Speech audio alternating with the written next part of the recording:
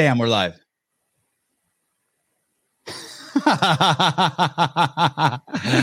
I like the way you looked up at the camera. Like, what? Huh? Hey. Hi, I'm C Beaver. How are you? Admission of my addiction is the first. Admission of my addiction is the first step to getting healthy. I am addicted to. Hi, Caleb. Reviewing UFC fighters. Cody Durden, what's up, brother?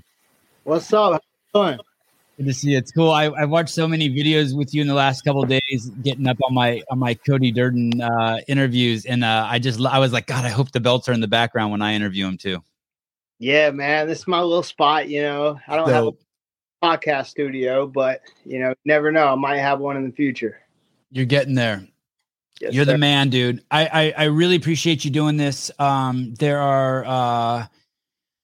I've been fortunate. The UFC's got a lot of cool athletes who respond, and I realize that you guys are professional athletes, and that you guys are busy, and that there's like a hierarchy to like the shit you have to do. And I had to stay on you a little bit to get you to come on, and it's worth it. And I'm really excited for your upcoming fight. And I just think you're an all around. The more and more I watch your podcast and your interviews, and I see like what a great family man you are, the more and more I respect you. You're just a good dude. I appreciate it, man. Yeah, I get there's got to be 75 to 100 different people asking me for interviews a month, so it's like a bit overwhelming. You can't do them all, so you pick and choose, and the ones that are more consistent, the ones that really get them. Yeah, and it's like that. It's funny. It's like that with a lot of the guys. I had C Beaver. Oh, by the way, this is Caleb down here. What's up, Caleb? Caleb Cody. Oh yeah, thanks for muting yourself. And his initials are, his first name's Caleb and his last name is Beaver. So I just like calling him C Beaver. Just it touches the little kid in me. Like, yeah, C Beaver. You popped up on my radar. I watch the UFC every Saturday. It's my guilty pleasure, but then I've incorporated it into doing my podcast. I'm like, shit, well, if I'm going to watch the UFC, I'm going to interview all the regular people I interview, but I'm also going to interview UFC fighters. I'm going to make my life, like everything tight, right? Right. Like everything pushing forward. And I can't waste any time. Everything has to be pushing towards the goal, whatever that goal is, to make the podcast better. And one of the topics about my podcast very frequently is I was raised in Berkeley, California as a tree hugging hippie, and I still have a lot of those components in me. But as things started getting more and more weird, and I saw a country that was willing to use racism, they would use racism to fight racism. And I know in the end of the day, there's the winner's racist. And I was I voted for Hillary and Obama, and I was seeing just all this negative shit about Trump over and over and over. And I started hearing that he was racist towards Mexicans. So I went and looked up everything I could about this guy. I never saw one racist thing he said. He said Mexico's sending over their worst people. I'm like, that's not racist. Then I heard John Oliver say that he's racist because he said Obama was from, I love Obama, but he said Obama was from Kenya or a Muslim, and they're saying that's racist. That's not racist. That is not fucking racist at all. Right. And I saw your comment. You're probably fucking tired of talking about it, but I saw your comment. I watched the fight, and you said I sent this guy packing back to China, and I was so disappointed at Daniel that he walked away from you. I was so disappointed in these fighters, because when you think that that's racist, you think that because you're racist. Cody could have said, I send this fucking dude packing back to Miami. I sent this dude fucking packing back to Israel. Oh, you would have thought that was racist because you're sensitive about Chinese, Jews, and black people. I sent this motherfucker packing back to Africa. But if he would have said, I sent this motherfucker packing back to Sweden, it wouldn't be racist. And the reason why you fucking people out there think it's racist is because you are racist against Jews and black people and Chinese people. You're projecting what you think onto Cody Durden. I see it every day. I'm walking down the street the other day on a highway, old highway, and a dude's walking towards me, and the dude crosses the street. And on the other side, there's no sidewalk. It's dangerous as shit, right? I didn't think this motherfucker crossed because I look like Osama bin Laden. I was concerned about him. Ironically, it was a black guy. And if I would have crossed the street, he could have thought that I was racist. Maybe I am racist, maybe I'm not. But the truth is that's between his head, and he would have to project that onto me. And why would he think that? Because he holds racist ideology in his head. And when I saw that I saw these people calling you out, people I like, John McCarthy. So he outed himself. He's a racist. Bilal Muhammad, racist. Casey O'Neill, racist. Julian Marquez, racist. Jamal Hill, racist. Din Thomas, you outed yourself by thinking what this guy did is racist. You outed yourself as racist.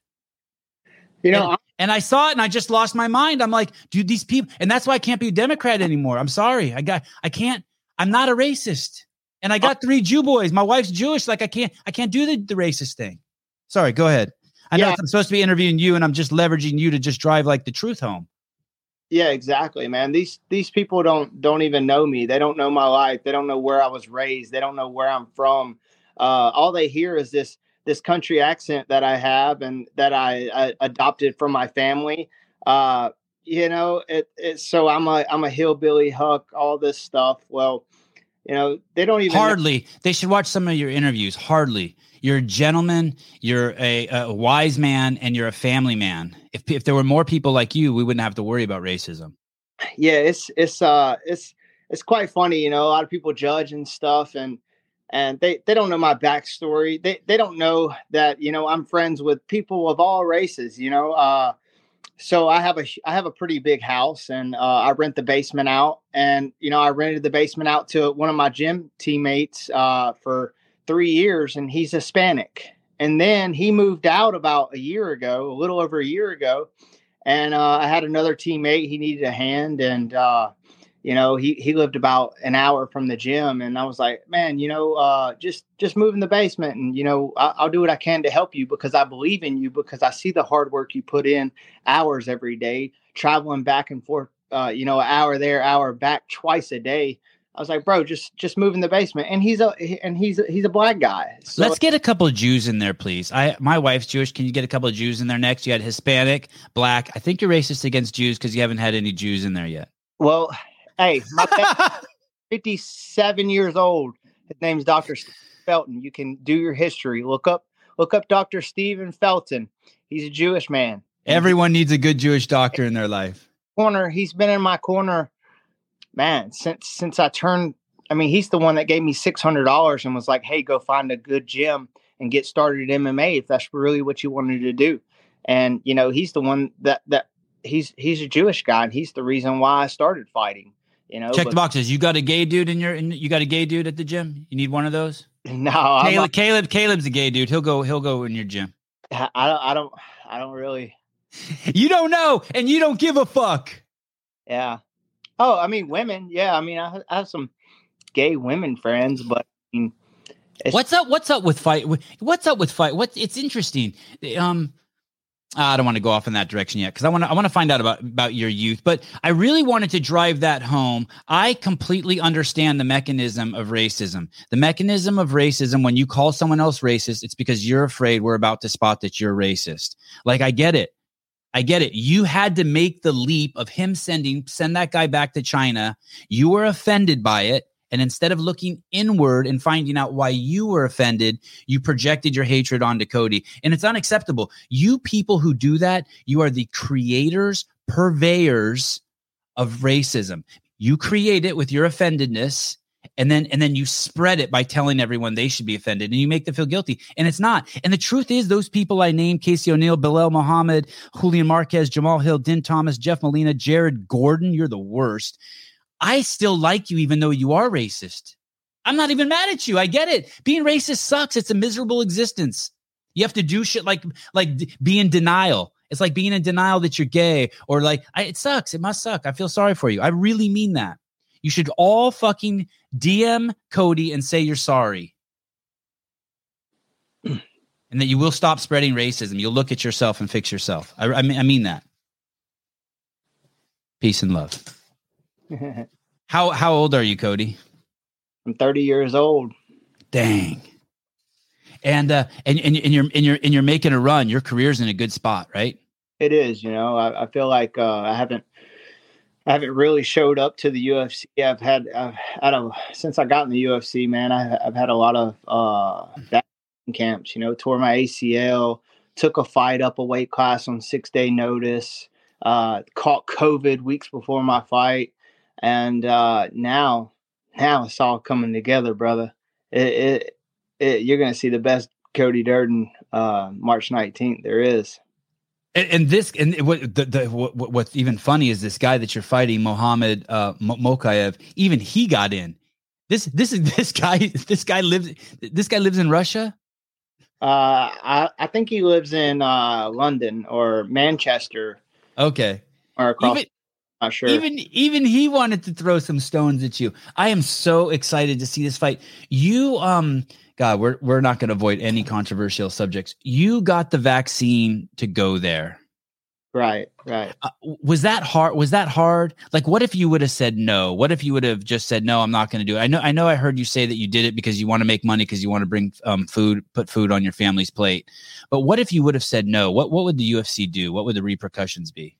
Well, at first I was apprehensive, but then, I started talking to Mick Maynard and we negotiated some things. And I discussed it with my family, and I thought it was best. You know, we got to put food on the table, and we got to continue to grow. And that's what I had to do. So that's what I did. And did it cause any stress on your parents or your family, or do you feel like you are like morally compromised or anything like that? No, I mean, we all have our different opinions on whether, it's bad for you or it really works or whatnot. But at the end of the day, I just had to do what I had to do. And it was my decision. I wasn't forced to do it. And I did it, Yeah. Well, I think that there's no better reason to do anything than to help your family. That's right. I was actually, we say that again. Sorry. You got to do what you got to do. You're the provider. You're the man of the house. And, sometimes you gotta put your feelings aside and do what you got to do to get things done. So that's what I did. We had a guest on the other day, and I was talking, and we were saying that we didn't think that anyone should be allowed to run for office unless you have kids. Yeah. And hopefully that would change some shit, because having kids, you do selfless stuff, and you value your kids' lives more than you value your own life. Well, yeah, I mean that should be, the code, but not everybody lives by that though. There's a lot of deadbeat dads out there, but I definitely try to lead by and be a great father. My father was to me. What city are you living in? I live in Loganville, Georgia. And where were you born, Cody? I was born in Covington, Georgia. And were you athletic as a kid? Yeah, my dad had me in sports since an early age, football, baseball. I was really, really good at baseball. I hardly ever struck out, but I got in 8th grade and I just didn't grow. And so my dad was like, man, we got to find a new sport, and I got into wrestling. I quit all the other sports and just wrestled year round. And then I started climbing the ladder in the Georgia rankings. How tall are you? I'm 5'7.5". And you can't. In baseball? About 6 foot standing on my wallet, though. Yeah. Oh, Jay-Z should use. Is that a line from a rap song? I have no idea. Oh, that Jay-Z should steal that shit. That's good. What's the average height of a baseball player? Why is 5'7" no good? Can't you be like a shortstop or something, or be a star player at 5'7", or no? I mean, you can, but if you don't have no weight behind you, no muscle, no thickness, then you got to be able to drive a ball. What MLB players do you know that weigh 145 to 148 pounds? No. Yeah. Are you still a student of the sport? Do you still watch baseball? I do. Yeah. One of my good friends is Ryan Kolesko. And he's a pro. He's in the he's a baseball player. Ryan Klesko, he was Atlanta Braves first baseman, 1995. He won the World Series. He hit back-to-back home runs. He's the only player to ever do that in the World Series. Yeah. Three home runs back-to-back-to-back? Yeah, in the series. Holy shit. Wow. And in 1995, you were 4 years old. Yeah, I was young. That's nuts. How do you know this guy? We share similar attributes. He likes to deer hunt, turkey hunt, fish, and I met him through a friend, and then we just stayed in touch ever since. Wow, that's awesome. And is he a fan? Is he a fan of MMA? Yeah, he loves MMA. He's actually good friends with Chad Mendez. Oh shit! Is Chad a Georgia boy? No, he's I don't know where he's from. Colorado, I think. But he trained in California, right? He was a Uriah Faber guy. Did he train over there in Sacramento? Yeah, I think so. But he's a deer hunter too. He's an outdoorsman as well. I've been trying to get him on the show for a long time. Do you remember that fight when he fought Conor McGregor, Chad Menendez? Did you watch that fight? Yeah, I did. I thought he was going to win that fight. Yeah, I mean, he dominated the first round, but, he took it on short notice, and Conor had a full camp, and he was ready. And, you saw Mendez get tired, and Conor's got power. Have you ever gassed out in the ring? I'd say my first pro main event, I went a little too hard. I wasn't used to the emotions, to the pressure, and I didn't know how to pace myself because I had finished everybody usually in the first round, and I kind of blew my load a little bit. Is that the fight against Marcus Levister?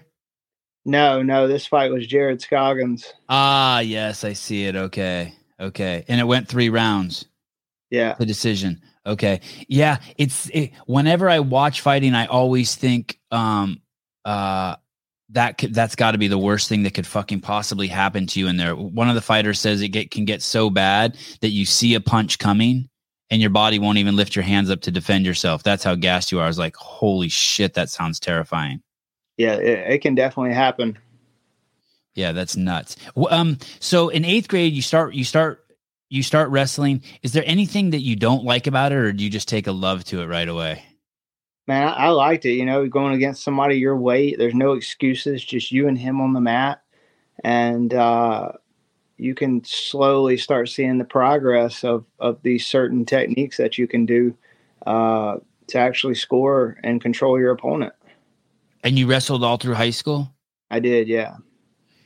Was there ever a moment where you realized, oh shit, I'm pretty tough?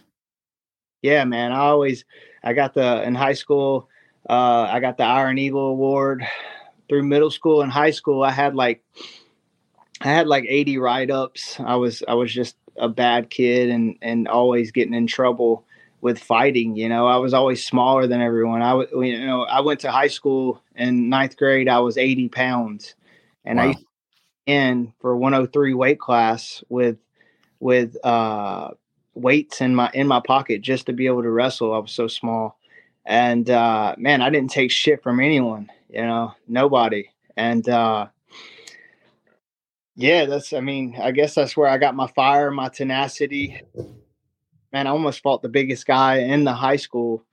And I remember we were in the weight room and he was just picking on me. And we got into a little scuffle and he was huge and we had to go to the office. And I told him, I was like, man, if I was your size, I'd beat your ass. He looked at me and he started laughing. And when he started laughing, the fire inside of me just wanting to punch him in the mouth. And then fast forward to I'm 28 years old. The same guy hits me up on Facebook. He's like, hey, man, I saw you've been fighting. I want to try it out. I was like, all right, man, come try it out. I sent him the address. And his name's Carl Williams. He just fought in PFL. And he came to the gym that day, and he never left. And me and him get along so well now. You know, he matured, I matured, and we look back and we laugh at that. You know, I say, you remember that time I told you if I was your size, I was going to beat your ass, and you laughed at me? And we just laugh about it to this day. But, you know, we were so young and so immature, and now we're good friends, and I'm glad to see him being successful. You know, he started at a late age, but, you know, his willingness to learn, his determination, he shows up. You know, he has to drive 3 hours just to get here sometimes from South Carolina, and he's not scared to fight anyone. 2-0 as a pro, and fought a guy that was 3. And, you know, he got his shot in PFL, and he won his fight. Caleb, can we see him? Carl Williams, PFL. Are you hunting that dude down? Okay. Oh yeah. Hey. How big is he? He's a 205er. He's huge. Wow. 6'3". He'll tell you, you know, I was small as could be, but I wasn't afraid of anyone. I wasn't afraid to pick up a weapon either. Where was that fire from? Did you have a chip on your shoulder? What did you have, like some small guy complex? Did you have did your dad used to beat you? Like, where does that fire come from, where you're just like, you're ready to stand up for yourself? Family, you know, it was just, you know, how I grew up, you know, bad neighborhoods, just people always try to take advantage of me because I was always smaller, you know? So, I always just like, you know, I knew I was really good at sports, which was, but, you know, my size always hindered me. And, you know, once I found wrestling and MMA, I knew I could be good at it. So I stuck to it. How old are your kids? My son's 10. Go ahead. Sorry. Stepdaughter. And how old is she? She's 10 as well. Oh, and what do you have them doing? What do they do? My sports. Soccer, and my daughter, she's not really into any sports. So your son's primarily focused on soccer, you said? Right. He's really focused on soccer, and he's actually pretty good at soccer. So, you know, I don't push him into doing other things that he would like to. Like, I don't push him into wrestling, or he does do jiu-jitsu as well. And he's starting, you know, here recently, he's starting to really like jiu-jitsu. So. Does he see what you do? Does he know what you do?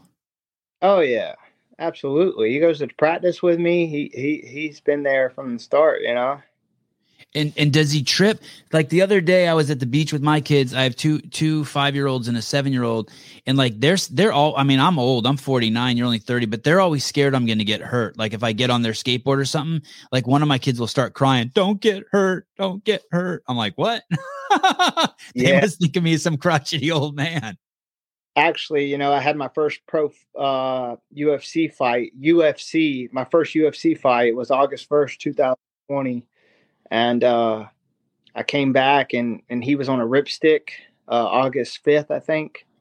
And he was on a ripstick going down a hill. Bad idea. He hit a rock and he snapped his arm above the elbow. So, you know, I see him and he's crying. He's hysterical. And then I just see the arm literally shifted over and the bone, you know, and it was the most gruesome thing I've seen, you know, personally. But, you know, he's 100% now. And they heal like salamanders. Yes. It's crazy. I don't know how well salamanders heal, but man, they're like Wolverine kids. Like the finger breaks off and a new one grows. Exactly. Sorry to go back to this, the original thing we were talking about. I want to say one more thing too. For those of you podcasters and commentators and journalists who like, Cody, do you want to take back what you said? How about you fuck off too? When you say that to him, you're making the presupposition that he did something wrong. You're so full of your fucking self. Like, get over it. You don't even know what the fuck happened. You don't even know how to think. You're a fucking sleeping drone. And I appreciate the fact that you never walked it back, by the way. These people who say sorry, when you say sorry for something that you didn't do, that people think is wrong, but it wasn't wrong, then you're telling the rest of the world to think it's wrong. He didn't say anything wrong. The guy lives in China. They got into a fucking fight and he told him to go back to China. The guy lived in Sydney, Australia. They got in a fight. He told him to go back to Sydney, Australia. Like, anything else you make of it, it's you. It's between your ears. Exactly. And I just, these guys, do you want to, and then you don't even tell your opinion. If you're asking Cody to take it back, then I want to hear your opinion. You tell me why you think it's racist. Don't just ask him loaded questions or questions with presuppositions and then not give your take. Why don't you tell Cody to his face, hey, I think you're racist? Let me hear you say it. Because you won't. Because you can't explain it. Nobody's been mad at me or said anything to my face, No. Nobody's came up to me and said, hey, Cody, what you said hurt my feelings and this is why. Well, at least that would be civilized. At least that would be civilized. Doesn't matter. I'll talk to you. I want to hear your opinion. I want, if you come to me face to face, hey Cody, you hurt my feelings. Let me explain to you why. All right, and so then we have a discussion about it. But no one's done that. It's just the trolls on Twitter who have fake accounts that and virtue signaling fighters. Yeah. I mean, fighters such as them. Those are real accounts. But I mean, those people, we'll see if they say anything to me when I'm in their vicinity. So right. Till then, doesn't matter. I'm still getting paid. I still have a 780 credit score. I still have a huge house. I got a brand new truck outside. I have tons of support. I have endorsement deals. I got it going on, brother. And you got friends from a wide group of ethnicities and races who support the shit out of you. Yeah, they know who I am. My coaches are Brazilian. So, I mean. Did you watch the fight last night? I did, yeah.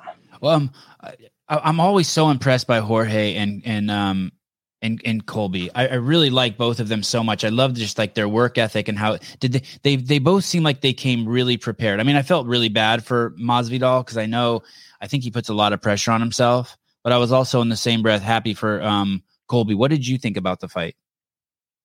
Man, I knew Colby was a great wrestler. I thought if Colby won, the way he would win would go that route. He would try to smother him, keep him against the cage, and just be relentless with the hands, the up, down. And that's exactly what he needed to do to win, and that's what he did. And I'll tell you, Jorge Masvidal is one of the realest guys. I've been staying in the dorms at Coconut Creek the last 3 weeks, and just seeing what he says in his interviews and seeing what I see with my own eyes, it's the truth. He's not exaggerating anything. He's not telling lies. And I respect that out of him. He's a good guy. I spoke with Alex Caceres earlier today. Do you know who that is? Bruce Leroy. Yeah. And he has a lot of like backyard fighting, the stuff you can find on YouTube. And so does Jorge. Did you ever do any of that? I did some backyard boxing with my friends, but not like fighting though. Not where like you go somewhere and there's like 400 dudes in the backyard and like you get into a ring and like if you guys fall out, dudes are pushing you back in and. Yeah, none of that stuff. That shit looks crazy to me. Yeah, it's pretty wild. I mean, think about how hard your head is and how soft your hands are. One hit to the temple with no gloves on, you're breaking your hand. Yeah, here's Alex. Yep. I think that's him on the bottom there. He ends up winning this, right? Yeah. Wow. Did you what tournament did you win? He did. Say that again. Say that again. Sorry. I said, see, I learned something new today. I know who he is. I've seen his career, but I never knew he did backyard brawling like that. Dude, crazy. Crazy. He's in the weight class up. What is Alex? Is he 135, Caleb? 145? Yeah. I had a great discussion with him too. Speaking of just like being open with people, I brought your situation up to him, and he thinks it's completely ridiculous for anyone to say you were racist too, by the way. But he's a vegan, and like I'm on the totally other end of the spectrum. I'm like jumping on that bandwagon of eating raw meat, you know? Yeah. And we had a great discussion, and he said some really cool shit to me. And like people should just be able to come together and just talk. Yeah. Are you say it again? That'll never happen though. And why is that? I mean, with the internet, with different cultures, different religions, different, just everyone has their own path, and the people as a whole aren't going to come together unless there's something like a war or something like what's going down in Ukraine. Ukraine's being invaded, and they're pretty much helpless. Russia could take over, and right now they're being light on Ukraine. They have so much art. Their military is so far more advanced as far as numbers than Ukraine. So yeah, that's why that's what would happen to get the world to come together. Isn't it interesting too, that there was this criticism of you, but I'm curious. Now you're fighting a Russian dude, and you're from the United States, and there's all this anti-Russian sentiment. I'm curious how the crowd reacts in London when you jump in the ring. Yeah, I mean, he's got a big following. He's pretty well known in Europe, and when I walk out, I'm pretty sure I'm going to be getting booed, and I'm the villain now. So not in my living room. I'm so excited for the fight. Yeah. So you do high school, you do wrestling all through high school to your senior year. When does the MMA start to creep in, and when does that creep in? Well, I had a kid when I was 20, and it took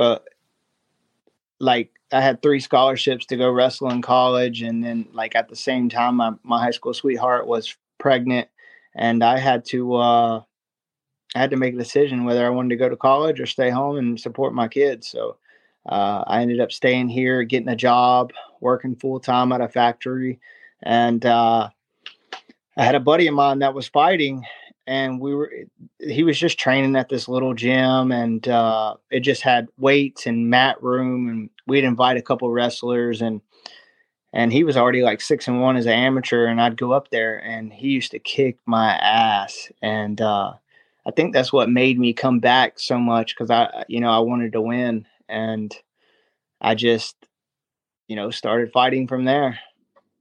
What did you do? Did you train at all between the age of 18 and 20? So you graduate from high school, and your wrestling career is done, and you're about to have a kid, and you get a job. Do you do any training? Do you run? Do you go to the weight room? Go to Golds? Any of that shit, or it's just a 2-year break?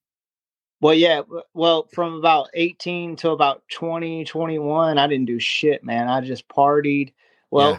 18 to 20, I didn't do shit. I just partied and I worked. But then when I found out, my high school sweetheart was pregnant, my mind shifted to the future. What are you going to do to take care of this kid? You have to work. You have to work hard. You know what it takes. And so my mind shifted to just purely work mode. And then sometimes I would go to the gym in the evenings when I got done working or whatever. But it was mostly, provide for the family. And then when I was about, I guess, 21, 22, I had the horrible breakup, and then it was just go to work, and then I'd come home to my apartment, and I just needed to figure out what I wanted to do. And then that's when I, started going to train with my buddy Travis Knight, and I just fell in love with it, Is it a different kind of toughness? First of all, did you have the toughness that you had growing up, and then was it a different kind of toughness having some guy punch you in the face? Yeah, I mean, you had to learn how to take hits and give hits, and there'd be a lot of nights I left with a headache because I didn't know how to take a punch, but I just kept coming back for more. And how do you take a punch? What Well, is the rules, the wisdom? acting, seeing things coming. A regular person, if I were to fake at you, you would react instantly. Just like if somebody bucks at you, when you're coming around a corner, you jump back. And you have to be able to, really see the punches coming. That way you can defend them. And if you can't see punches coming, then you're those are the ones that you need to knockouts. The uppercuts that hit right on the chin that you never see coming are the ones that usually lead to knockouts. So Yeah, Colby took one on the chin last night that I can't believe. I mean, that guy's pressure is insane. He dropped to a knee and got right back up. I mean, the camera angle was a little close. It looked like he went down and then came back up. Do you remember that shot?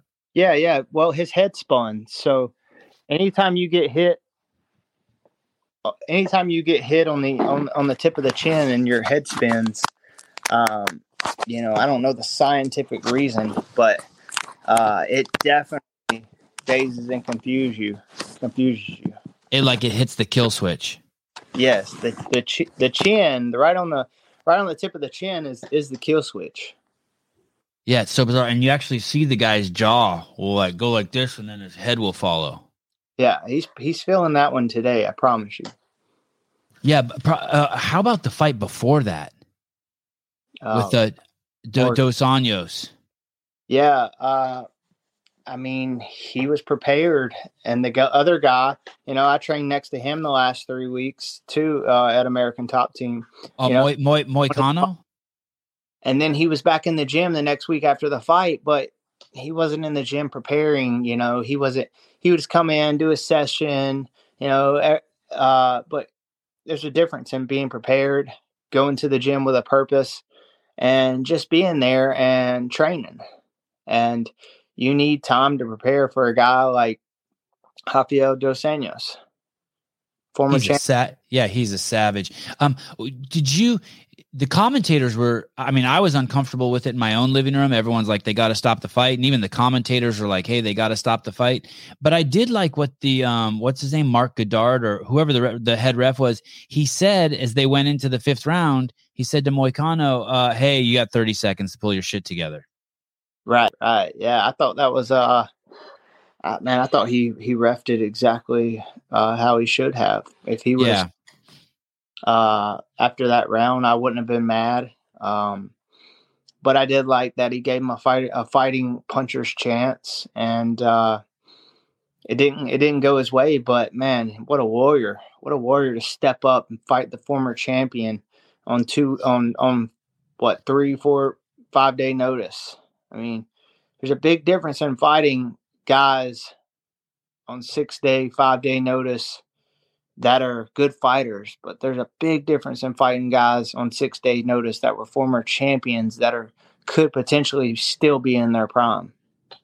What was Rafael doing in the fifth round? Was he starting to feel bad, and just what was going on? What do you think? Because he really slowed down, but he didn't look like he had to.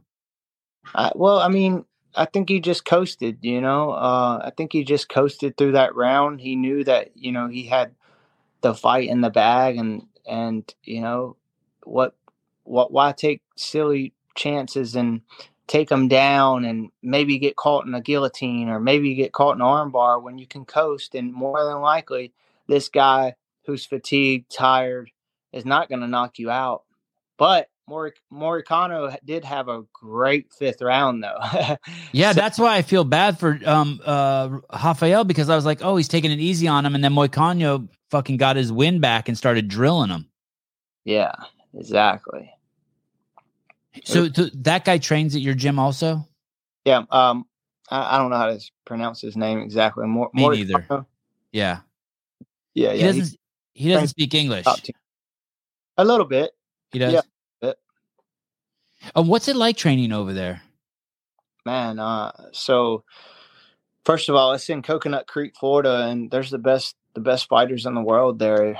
And, man, the atmosphere, the fighters is just amazing. You know? Is that where Kayla Harrison's at? Right. Yeah. Yeah, we had her on the show too. Man, she's special. Yeah, she's a beast. And when you go in there, does everyone's game get elevated? Because I guess there's two sides to it. You hear of like there could be too many alphas in one room, and then you also hear that that it's good because then everyone's game gets elevated. Well, first of all, when you step on that mat and you're at the gym, you should be the student. You shouldn't be the teacher. And if you got to leave your ego outside the gym, maybe you're trying to teach me something. I'm listening. Okay. I'll always listen. Whether I want to retain it and actually use it in my repertoire, then that's up to me. But you can't be disrespectful to coaches that are there doing their job and that actually want to see you do better. And my experience there was great.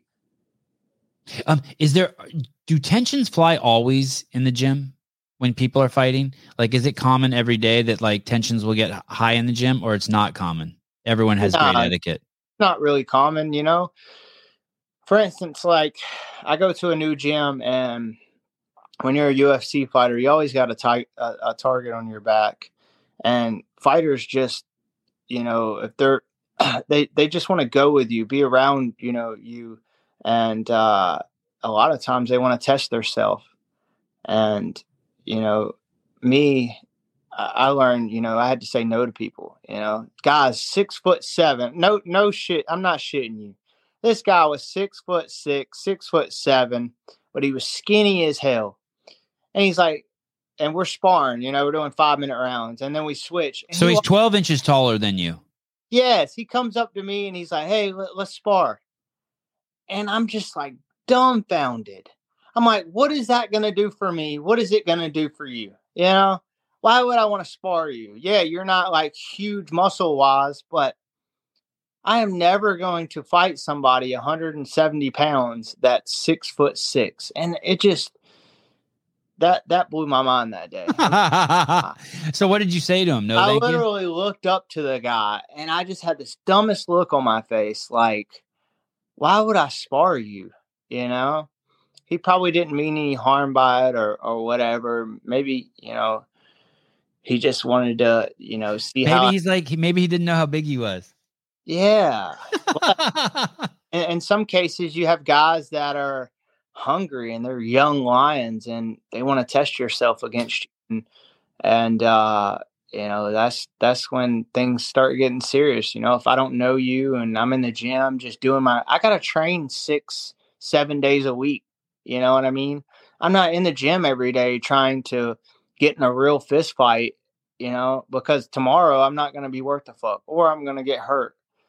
And I remember this time, I was training and this guy was like, "Hey, you want to go?" Like, yeah. So we're sparring and I was getting the best of him on my feet, like a veteran should.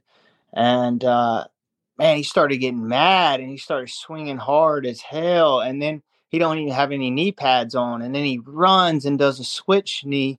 I don't know if he went towards my head or my body, but it hit me like right here. And I was so like, I was like instantly like, okay, like this motherfucker's trying to hurt you. You know what I mean? And then he throws like a spinning back fist and his forearm hits me, not even the glove. You're not throwing spinning back fist on. We're just sparring, like I'm not here to fucking kill you, And so, it was only striking. So I picked him up and I slammed him on his head. And he was like, "What the fuck? What are you doing?" And I'm like, "What the hell is wrong with you? You're trying to fucking hurt somebody. If you want to fight, we can really fight." And then he said, "Hold on, let me take my gloves off." Granted, I'm standing over the top of you, and you're going to tell me, "Let's take my gloves off." So I took my gloves off, and I was about to smack him one good time, and somebody came up behind me and like lifted me up, this big old joker. And we got in a little scuffle. We talked or whatever.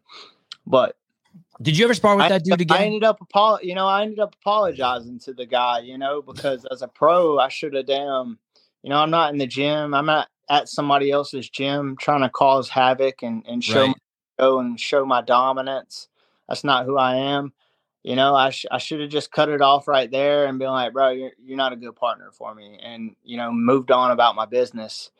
But instead, when he hit me with that flying knee with no knee pads on in the collarbone, I wanted to hurt him. Is that the most serious incident you've had in the gym in 10 years? No, I've had a lot of incidents.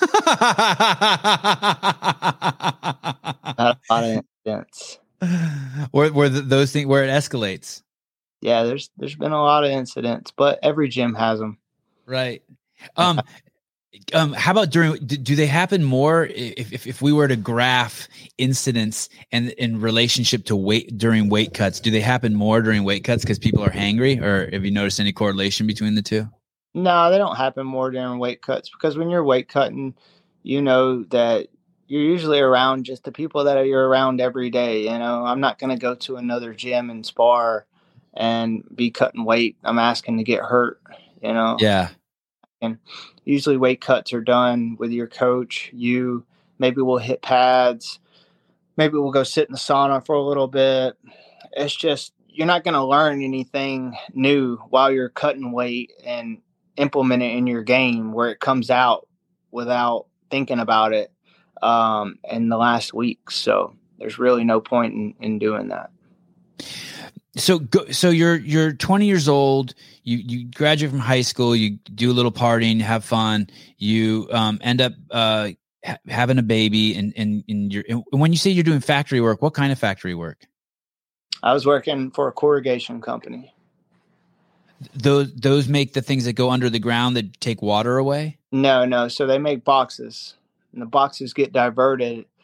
We make corrugated sheets, and the sheets get diverted into boxes. Oh shit! I heard that's crazy money because of Amazon. I heard cardboard box business is just insane. Is that what it was? The cardboard box business? Yeah. So that machine is about 100 yards long, and it's called a corrugator. A corrugator. And is the dude who owns that company rich as shit? Well, have you ever heard of Pratt Industries or CSC Atlanta? Pratt Industries is, the leading recycling company in the world. Hey, did you guys, this is off subject here, it's kind of in the cardboard realm. Did you guys ever have to do non-plastic straws in Georgia?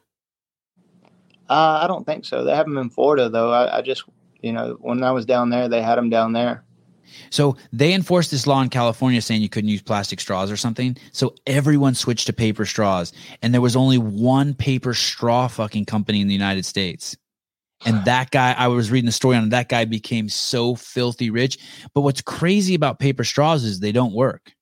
They don't work with the damn. They sell a product that doesn't work. It's like if you bought a car and you drove it home and then it just broke down in your driveway. Like you put it in, you take 2 sips, you look at your friend and you go use it again. The whole damn straw is like collapsed on itself. Yeah. It kind of reminds me of the vaccine that Pfizer made $38 billion on that. And then I saw a couple of days ago, the CEO said the first 2 shots don't work very well, if at all. If at all. What? Yeah, man. Oh I'm not too educated on that subject, so I can't put my opinion in on it. I'm going to send you a link about what the lady from the head of the CDC said this morning. Fucking nutball. She said that they got their information from CNN. Wait, you got your so it's so ass backwards. It's so ass backwards. Okay, so you're 20 years old, and then you start doing this with what was his name? Travis Knight. What was the guy's name? Yeah, Travis Knight. You start training with Travis Knight. When does the idea pop in your head that okay, I'm gonna fight. I'm gonna put this shit back to use? I mean, after it was probably like 6 months of training with him. I figured it was time to get my first fight. And me being, the don't give a shit attitude, I took a fight with a guy at 140 pounds, and I only weighed about 136 at the time. Meaning, so he's a 160-pound guy who dropped down to 140. He did. Yes. Yes. That was my And first fight. And, you know, I think I won the first round, and then I got submitted the third round. Just, you know, he got on top of me, and I could not get this guy off of me.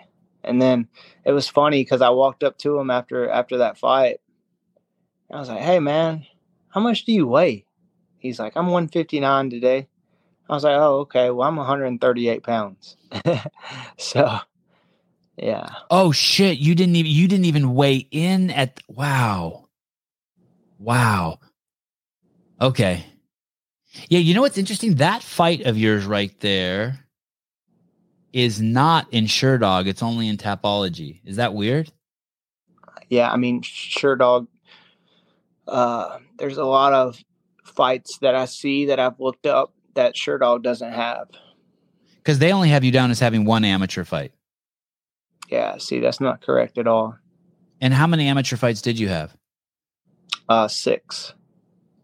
And you lost your first fight. Right. And then what happened in your second fight? I won via, I don't even know. That was freaking years ago. I won. And then when do you decide to go? Is the whole point from when you start fighting that you're going to go pro? Like, do you know, okay, I'm going to use this to make some money? Not really. You know, I had a good job. I was making 70,000 a year, and you know, I was working my way up in work, and I was working my way up in fighting, and I had to choose, you know, which one I wanted to go down, and I chose fighting because I knew I could always go back to the factory work. The factory's not leaving, and that's what I did. And how about your wife? Is she happy with that decision too? How does she weigh in on that? She wasn't happy at the time, but you know, she told me the other day, she said, you know, babe, you make a lot of decisions, and a lot of times I think they're stupid, but I don't think you've made one bad decision yet, you know, life wise. And you're a pretty smart guy. I was like, I told you, baby, I'm a fucking man. Are you an analytical guy? Are you pretty analytical, thoughtful? Yeah, I'm very frugal with my money. I'm very. Me too. I think things through. You know, I usually think about, you know, the future. To be honest, I didn't really. I didn't have anything planned. You know, my last fight for that interview, it's just some shit that I said that fucking turned out the way it turned out, and you know, me being me, I was just like, I didn't even think it was. I just meant to send him back to China. You know, that's because you're not racist. Yeah, that's because you're not racist. He's from China. I wanted to send him back home with a loss. I don't fucking look at politics and all this other bullshit that's going on in the world. Like, dude, I like fucking. I like to wake up early as shit. Be the first one at the gym. Do more reps than anyone, and fucking just be myself. And shit, it turned out bad after that. Are you hyper disciplined? What do you mean? You have no issue. Like you wake up regardless at 6 a.m. every day. So like last night before I went to bed, sorry, go ahead. I usually wake up about 7:30 every day. And is that like, are you regimented? Are you disciplined? Like, do you stay, you don't like you're not tempted to smoke cigarettes. You're not tempted to smoke whiskey. No matter, even if you've got feel a little sick, you'll still go work out. You understand that the kids have to go to bed at 8. Like I'm like crazy disciplined and I just can't imagine. And it makes my life great. When I'm not disciplined, my shit sucks. Yeah, exactly. So yes, I would consider myself hyper disciplined because, you know, I like structure, stability, and you know, I like to get shit done, and there's no other way to get shit done than to be consistent, show up on time, punctuality, and yeah, man, stay consistent. Like I wasn't always like that. When I was younger, I would feel like obligations to do, like if someone, like I have friends who come to my house and watch the fights, and 10 years ago, I would have felt like I had to entertain them. Yeah. Now I'm not like that at all. Hey, come in. The fridge is over there. Clean up after yourself. I'm sitting here. This is my chair always. And Like, I don't know you shit, but I want you here and I love you to death. And I'm so glad you came, but you're on your own. Yeah. So when my wife has friends over and stuff, they'll tell you like, they don't even give me shit anymore. You know, my wife be like, "You're so rude." You know, they come over and they want to hang out with us and blah, blah. And you go to bed at 10:30. I'm like, yeah, fuck, I trained for 4 hours. What the fuck did they do? You know what I mean? What the fuck did you do? You were at home watching TV. Like, I'm tired, you know what I mean? And like, I felt like that, you know, she felt that I had to entertain, and I don't feel like I have to entertain anyone. They're people are, I mean, my friends are fine sitting on the couch, you know, watching TV. You know, they don't need to be oh, Cody this, Cody that. Like, we're just regular people. I'm always the first one to go to bed if we go out, or you know, I always have to, like, I don't like staying up till 1 o'clock in the morning, 2 o'clock in the morning. Yeah, me neither. Like, I like getting to bed early and wake up. That way I can get shit accomplished the next day. And that's just how I am. And I used to be, you know, like staying up late, but I just don't have the energy for that shit. I'll even, this is a super common thing for me. Like, I have to work out every day. Even if it's just 20 minutes, I have to. And I got a really nice gym in my garage. But like, it's not uncommon for my whole family to be over at my house and someone's setting the dinner table. And I'm like, they're like, "Where are you going, Seven?" I'm like, "Going to work out." And like 10 years ago, because I was raised to be polite and nice. And 10 years ago, I would have felt bad. But now it's like, doesn't matter. Like it's 7:30 at night. I haven't worked out. I've been with the kids all day. You guys are now going to have dinner. I'm going in the garage to sweat my ass off. These things fucking have to get done.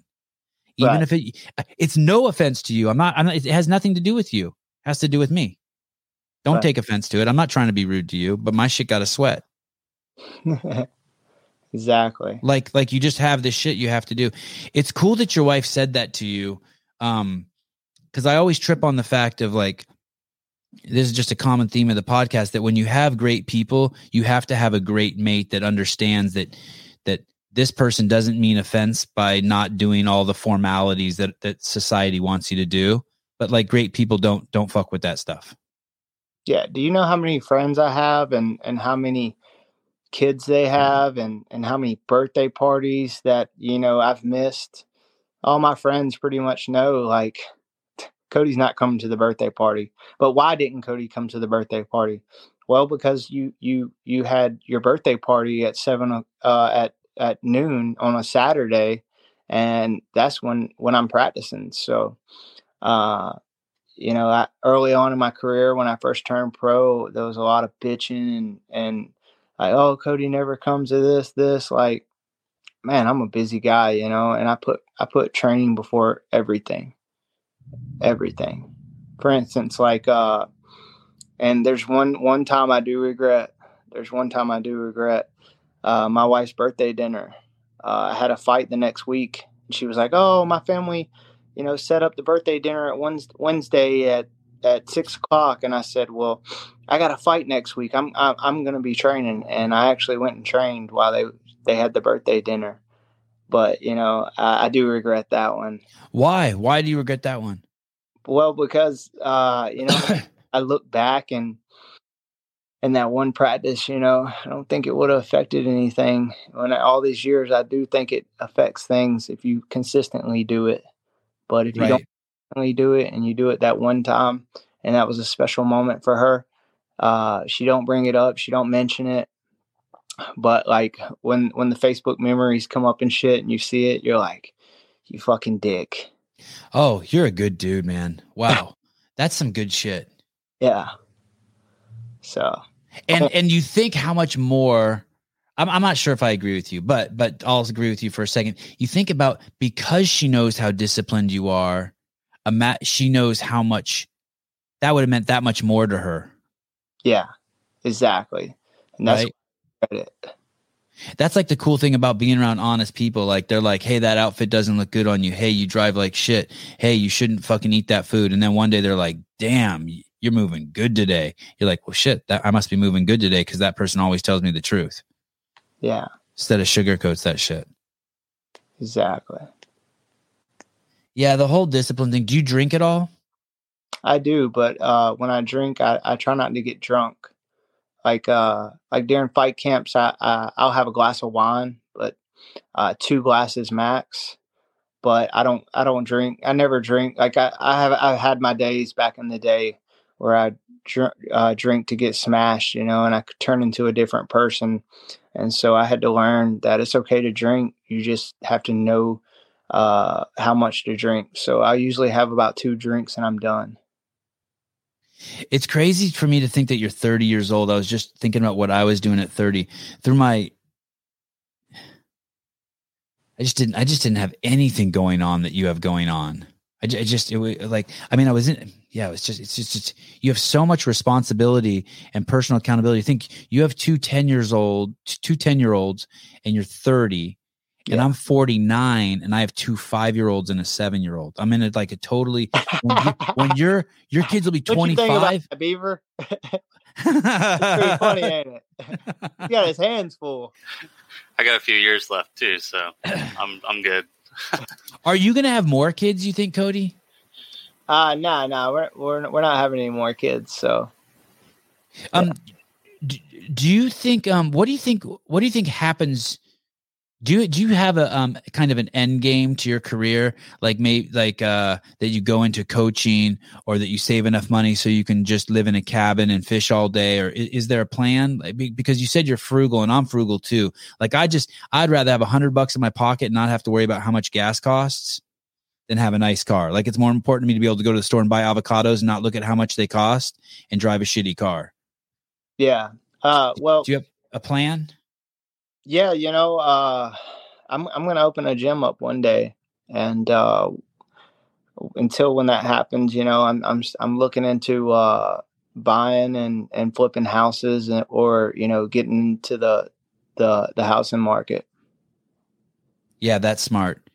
I knew that I was really bad with money, so as soon as I started making shitloads of money, that's all I did. I just bought houses. And anytime I'd get a paycheck, I'd just pay it down towards the mortgage. And I never saved a cent. Yeah. And then when all this shit fucking happened and the whole world fucking went to shit, all the pussies took over for the last 2 years. Like, my shit was fine because I had invested in real estate. I'm so fucking lucky. Yeah. I didn't know what to do and I just invested in real estate. So smart. There you go. Yeah, so smart. Let's just hope we don't go back to 2009. Well, it's funny.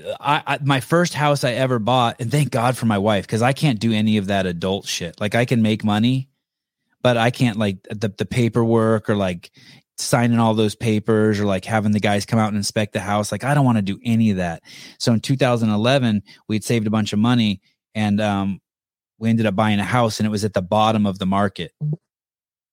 Yeah, and the market skyrocketed. That was our first house. But I think even if you're saying 2009 because everything went to shit, right? Yeah. But that would be a good time for then you to buy a house. Yeah, exactly. That'd be perfect. Yeah. But for you, if you own multiple houses.